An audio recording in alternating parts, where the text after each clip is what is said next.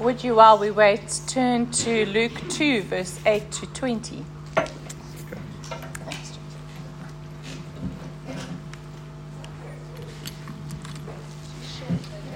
I am short. She's beautifully short. Okay. So we are reading from Luke 2, verses 8 to 20. I'm reading from the NIV. And there were shepherds living out in the fields nearby, keeping watch over their flocks at night.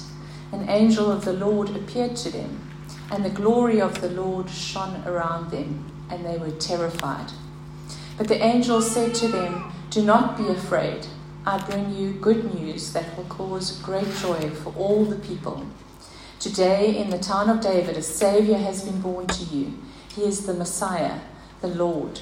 And this will be the sign to you. You will find a baby wrapped in cloths and lying in a manger." Suddenly a great company of the heavenly host appeared with the angel, praising God and saying, "Glory to God in the highest heaven, and on earth peace to all those on whom his favour rests." When the angels left them and had gone into heaven, the shepherds said to one another, "Let's go to Bethlehem and see this thing that has happened, which the Lord has told us about." And so they hurried off and found Mary and Joseph and the baby who was lying in a manger. When they had seen him, they spread the word concerning what had been told to them about this child. And all who heard it were amazed at what the shepherds said to them. But Mary treasured up all these things and pondered them in her heart. The shepherds returned, glorifying and praising God for all the things that they had heard and seen, which were just as they had been told. Let's pray. Thank you, Jesus, for this amazing day. Thank you for Sundays. Thank you for community. Thank you for this church. Thank you for dwelling with us and coming down. May you fill us with a new wonder of who you are and what you came to do and how you are our Prince of Peace. Amen. The Christmas story, filled with wonder and intrigue. We have a bright, shiny star, shepherds, a manger, an angel who appears and speaks, a virgin birth, wise men coming from the east with gifts for a king, and a mad King Herod. It makes for a story that captivates, I think, for many of us, and has filled us with wonders over the years. It's a story that is so detailed and so other than that it has to be God-made. The glory astounds us. And as we have travelled and as we're going to the next 2 weeks in Advent, we're getting our hearts ready for the day when we will get to celebrate the birth of the one who has given us life, Jesus. Over this time, it's our hope that we would anticipate the birth of Jesus and think also of his second coming. This morning, we look on Jesus as our Prince of Peace. The prophets of old had told and forespoke of the Messiah who was to come, the Saviour, the Anointed One, the Messiah, the one who would come to save and rescue God's people. Around 700 years before the birth of Christ, the prophet Isaiah said, "Therefore the Lord himself will give you a sign. The virgin will conceive and give birth to a son, and will call him Emmanuel." Isaiah 7 verse 14. The prophet Micah foretold that Jesus would be born in Bethlehem. So the people were waiting for him, but when he came, he was nothing that they expected. They didn't recognize him. They knew him not. Have you ever thought about why Jesus needed to come and what it took for him to be with us on earth? You see, the Trinity existed in perfect harmony, absolutely content. They enjoyed perfect existence, Father, Son, and Holy Spirit, fully complete, fully satisfied, fully content with one another. Unlike the song we just sang, they didn't need us, but they chose us. Why then did this perfect, holy relationship and interplay need to change? Because of our desperate need. Our Creator looked down at his creation and knew it would take only God to save us. You see, we were dead to our sin. We were depraved and desperately needed saving. No amount of sin offerings or sacrifices would suffice and save us from God's righteous wrath and judgment, which was due and deserved and very necessary. Unless God made a way for us, we were dead in the water. The wrongs needed to be righted, the justice of God to be satisfied. The only way was for God himself, in the form of his Son, to dwell among us, to die our death, to exchange our sin for his righteousness, to reconcile us to God so that we could be alive in him, to be restored from our deserved enmity with God. Paul Tripp says it like this: God wouldn't leave his world in its evil, scarred condition of brokenness. He was unwilling to leave us lost in our sin and in hopeless bondage to the rebellion of our own evil hearts. He wouldn't let his story end with dark moral failure and the requisite divine judgment. God changed our story. It's all on him. He found a way so that we could be adopted into his family, into his story, forever changed and being changed only through his Son, Jesus Christ, our perfect peace giver. So we sit here this day knowing all this because we sit on the other side of the cross. And as such, we have accepted our sonship. But what did it cost Christ? What was it like for Jesus to live on earth? I'm not saying that Jesus' time here was completely joyless, but he found himself in a world that was unsuited to his perfect holiness. He could never be totally at home here. He must have felt that he was made for something else. I think the nearest we could ever get to that feeling would be a kind of homesickness. We sometimes get a glimmer of what it was like when we feel more and more alien to the world around us. The culture is changing. Christian and being Christian is not what it used to be like. We are becoming more and more alien. But mostly, we have become numb to sin and its perversity. You see, we've breathed in its atmosphere for so long that we've lost the ability to taste or smell its deathly pollution. We think of the world as normal, so we don't often think about the Son's willingness to come in the likeness of men, Philippians 2 verse 7 tells us, and to live here and to breathe our polluted air. Paul Tripp, again, I'm quoting him quite a bit this morning, said, "Let these words ring in our hearts for a moment. God took on human form. God became man. Deity took on humanity. Glory came to earth in common human form." It's profound, isn't it? What must it have been like for him to become the stranger, the one who endured from sinners such hostility against himself? What must it have been like for his sinless soul, deeply sensitive as it was to the pollution in the atmosphere that surrounded him, to live among us? And then for our hatred for his holiness to lead him to his horrific death on the cross. And yet he came. And yet he loved and showed us a different way. Isn't he just lovely? As we gaze upon his beauty and think of all he has done, it has to cause us to worship this morning. Gaze upon him today. Turn your eyes upon Jesus and look full into his wonderful face, for he has done great things for us. We have seen that God, in the form of his Son, came, but we need to remember why and who we are by nature, that we are hostile to God. Luke 2 verse 14 reads, "Glory to God in the highest, and on earth peace amongst all those on whom he is pleased." Jesus is our peace. But why do we need his peace? Because we are naturally at odds with God. You see, we always fight to take control. From the Garden of Eden, we see this battle.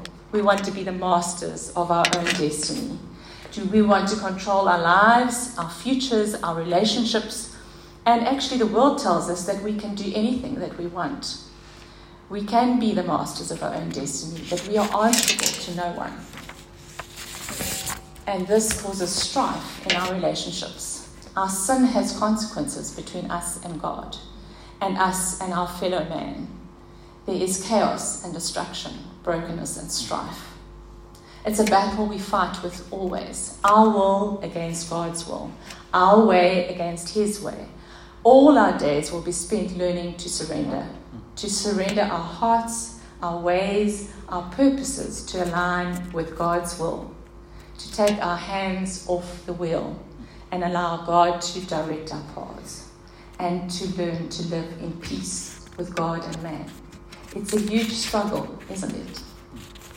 As I've gotten on in my life, and yes, I know for some of you I may be old, but actually I'm saying I'm not. I can look back and see my fight against God's ways, my selfishness, my conceit, which has distanced me from my Creator and caused chaos at times with those whom I love and work with. Paul Washer reminds me that each passing year increases my conviction that all I have is Jesus. Oh, how I need Jesus. My best intentions are often totally off base, and God in his great kindness has always brought me back to him. But over and over again, God has shown me that I control nothing. That so often situations will arise over which I can do nothing. And I'm a fixer by nature, a maker of a plan. But I've been shown so often that my plans don't often work out. You see, my wanting to hold on to the control leads to hostility between me and God and also creates conflict with those whom I love, my colleagues, my family, my friends. So I must learn to let God show me and lead me. It's always a challenge. Most importantly, then, family, we must remember that our rebellion and hostility towards God and the sin that encumbers us, if not for Christ and the gospel, would not go unpunished. I promise you there is hope coming soon. Romans 6 verse 26 reads, "The wages of sin is death." So no matter how hard I try, by my own effort, I cannot make it right with God. Even on my best day, my best efforts, when I think I'm really doing okay, even then, my goodness is like dirty menstrual cloths before God, the Bible tells me. So I and you, in our natural selves and by default, are at war with God. Our sin is both vertical against God and horizontal against one another. It's a pretty sorrowful situation. We are in desperate need of a mediator. One who can fight for us and stand up for us on our behalf before God. One who will help us with our relationships on earth. One who can show us a different way. And his name is Jesus. This is good news indeed. Jesus is our mediator, the one who stands in our place. The greatest reminder about the Christmas story is that Jesus is born to live on earth, to die for us, to rise from the dead, and to sit on the right hand of God the Father, to intercede on our behalf and to reconcile us with God. God and sinners reconciled. And remember the famous hymn reminds us, "Hark the herald angels sing." God has a dispute with us because of our sin. Sin is described in the Bible as a transgression of God, the law of God, and a rebellion against him. God hates sin because he is so holy. And sin stands between us and him. It separates us from him. Romans 3 verse 10 reminds us there is no one righteous, not even one. We are all sinners by virtue of the sin we inherited from Adam and because of the sin we commit daily. And the only penalty for sin is death in God's eyes. For the wages of sin is death, but the free gift of God is eternal life in Christ Jesus our Lord. Romans 6:23. So I need to remind us this morning that we can do nothing on our own to right this wrong. No amount of good works or law keeping can make us right with God. Without a mediator, we are destined to be and have an eternity of hell. We cannot and we are unable to save ourselves, but we have this great hope, and it's the hope of Christ, what he has done and what he continues to do for us. 1 Timothy 2 verse 5 says, "For there is one God and one mediator between God and man, the man of Jesus Christ." Jesus represents us when we put our trust in him. Before God's throne of grace, he mediates for you and me. You can smile about that. Much like a defense attorney mediates for his client, telling the judge, "Your Honor, my client is innocent of all charges against him." So too, when we face God, we will do so as forgiven sinners because of what Christ has done for us. He has taken our sin. He is our defense attorney, but he goes extra. He goes further by taking on the penalty that we deserve. He takes it on himself. What a God. Hebrews 9 verse 15 says, "For this reason, Christ is the mediator of a new covenant, that those who are called may receive the promised eternal inheritance, now that he has died as a ransom to set them free from the sins committed under the first covenant." The first covenant was broken because of Adam's sin. And so we see that it is because of our Jesus as our mediator that we are able to stand before God clothed in the righteousness of Christ himself. On the cross, Jesus exchanges our sin for his righteousness. His mediation is the only way we get to be given the gift of salvation. Jesus has brought us, who know him and acknowledge him as Savior, to have peace with God. And because of this, we can live a life marked by peace. The peace we are speaking of is a shalom peace. It's a Hebrew word, and it doesn't just mean the absence of conflict or stress or suffering. Shalom means to be whole, to be complete. And it carries with it the ideas of delight, to flourish, a sense of well-being. It's a wholeness. Sometimes an analogy is used of it being a complete stone wall where there are no missing bricks or gaps. This is Jesus promising us and promising to make us whole, as he is our peace. He is our shalom. It's a peace that we cannot comprehend or understand. It's a peace that is not dependent on our circumstances. It's a peace that we find in the midst of our terrible circumstances, our struggles, our suffering. Jesus is even in these things making us whole. Can I ask us this morning if you are aware of the gaps in your life? Are there areas that God's wholeness and peace are missing? We need to be reminded that Jesus gains for us not only reconciliation with God, but also a wholeness in God. It's a wholeness that's not dependent on what we see. It's not dependent on our money. It's not dependent on our success. It's not dependent on other people. It's a peace, a shalom that we can only gain in Christ.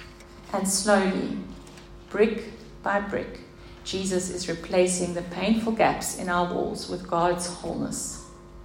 My prayer for us this morning is that we would find peace, even as others misunderstand, misrepresent, and oppose us because of our faith. That we would find peace to faithfully endure suffering and sickness. That we would find peace as we wrestle with God through our doubts and questions. We would find peace in our relationships, in our singleness, in our marriages. That we would find peace at work, in our broken dreams, in our unemployment, and our lives which often look very different from what we imagined. May God give us peace in our anger, in our fear, in our anxiety, in our sorrow and grief. May the Lord Jesus fill in, brick by brick, those painful gaps in our walls and make us whole. We are called to be peacemakers. In Romans 14 verse 19, Paul urges the local church, "So then, let us pursue what makes for peace and mutual upbringing." Here he's instructing the church to keep their unity through the bond of peace. And he points to humility, patience, and bearing with one another in love as the means to do this. Jesus was king, the Messiah. The people expected him, though, to come and crush his enemies, to reign over all. But his life was so different, wasn't it? He came, he lived, he showed us a different way to live and to be. He was a man of great humility. He was compassionate and loved all. He befriended and dined with the lowly, the outcast, the forsaken, the lost, the sinner. He was a man of peace. Even when accused, beaten, and rejected, he was like a lamb brought to the slaughter. He was quiet, resigned to do the will of his Father, and obedient unto death, all for us. for us who nailed him on that cross. It was because of us he bled and died. But in his death, as we have heard, he has victoriously reconciled all things in heaven and on earth. He has restored us peace with God. We see in his life the working out of taking all that is broken and restoring it to wholeness.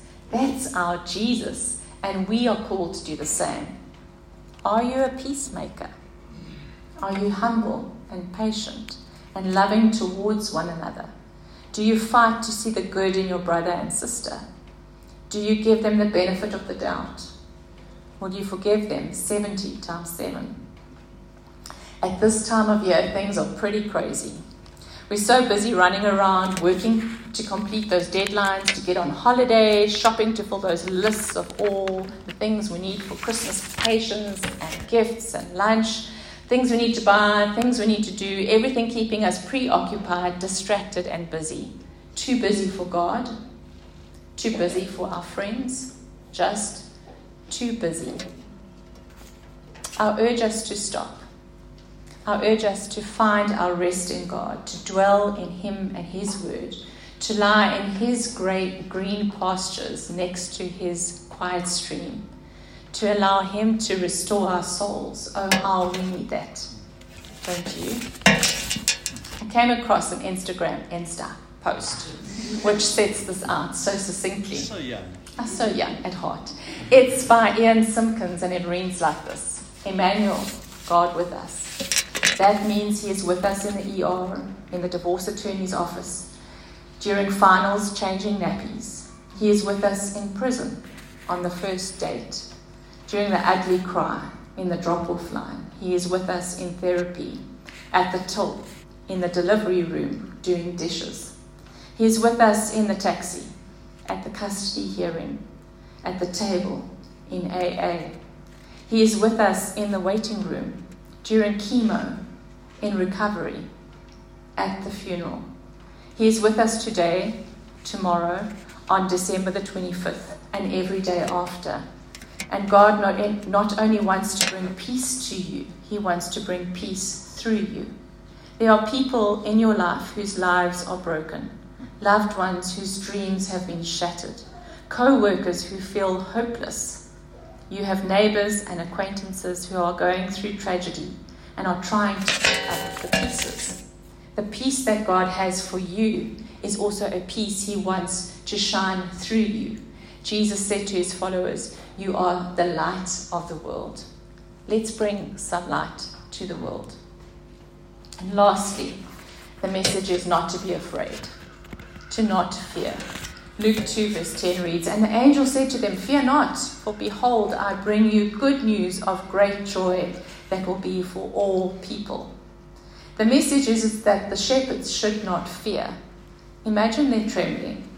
This huge angel of God appearing and speaking. They must have been petrified. These were simple, lowly men watching their sheep in the fields, and God shows up. Wow. The great takeaway from this part of the story is the good news is for all people. This opens up a way for us to enter in. Prior to this, the blessings, the covenants, the promises were all only for God's chosen people. But this gives us a hint of things to come. Jesus was the one who would open wide the gates so that we could enter in. He made a way for us to become his children, to be found, accepted, loved as his own. The great divide torn in two. We will remember the holy curtain being torn in two at Jesus' death, forever destroying the divide that exists between us and God. And so this is indeed good news. We can experience great joy and everlasting peace and not fear. All our tomorrows secure in our Saviour's hands. What then shall we fear?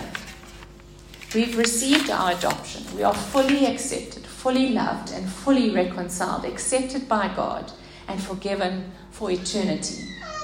Romans 8, one of my favorite passages, 8:31 sums this up so beautifully. It reads, if God is for us, who can be against us? Who then, he who did not spare his own son, but gave him up for us all, how will he not also, along with him, graciously give us all things? Who will bring any charge against those whom God has chosen? It is God who justifies. Who then is the one who condemns? No one. Christ Jesus, who died, more than that, who was raised to life, is at the right hand of God and is also interceding for us. Who shall separate us from the love of Christ? Shall trouble or hardship or persecution or famine or nakedness or danger or sword? No, in all these things we are more than conquerors through him who loved us. And to do this, we need to take our eyes off the ever-changing world we see around us and to keep our eyes fixed on the one who never changes. Our God is the same God of the Old Testament. He is the same God today, and he will be the same God tomorrow to eternity. For unto us a child is born, and unto us a son is given, and the government will be upon his shoulders, and his name shall be called Wonderful, Counselor, the Mighty God, the Everlasting Father, the Prince of Peace. This is our God. He has done everything for us. He will not let us go. So we can trust him and we can experience his peace. We do not have to fear what lies ahead of us because he is with us to the end of the age. He is the light in our darkness. He is the hope we can cling to. He is our peace in the chaos. He is our joy amidst our hardship. And because of this, we can forever praise his name. Amen. We're going to go into having a time of sharing bread and cup. If you would like to just go and grab it, and then we will take it from there. Everything is at the back.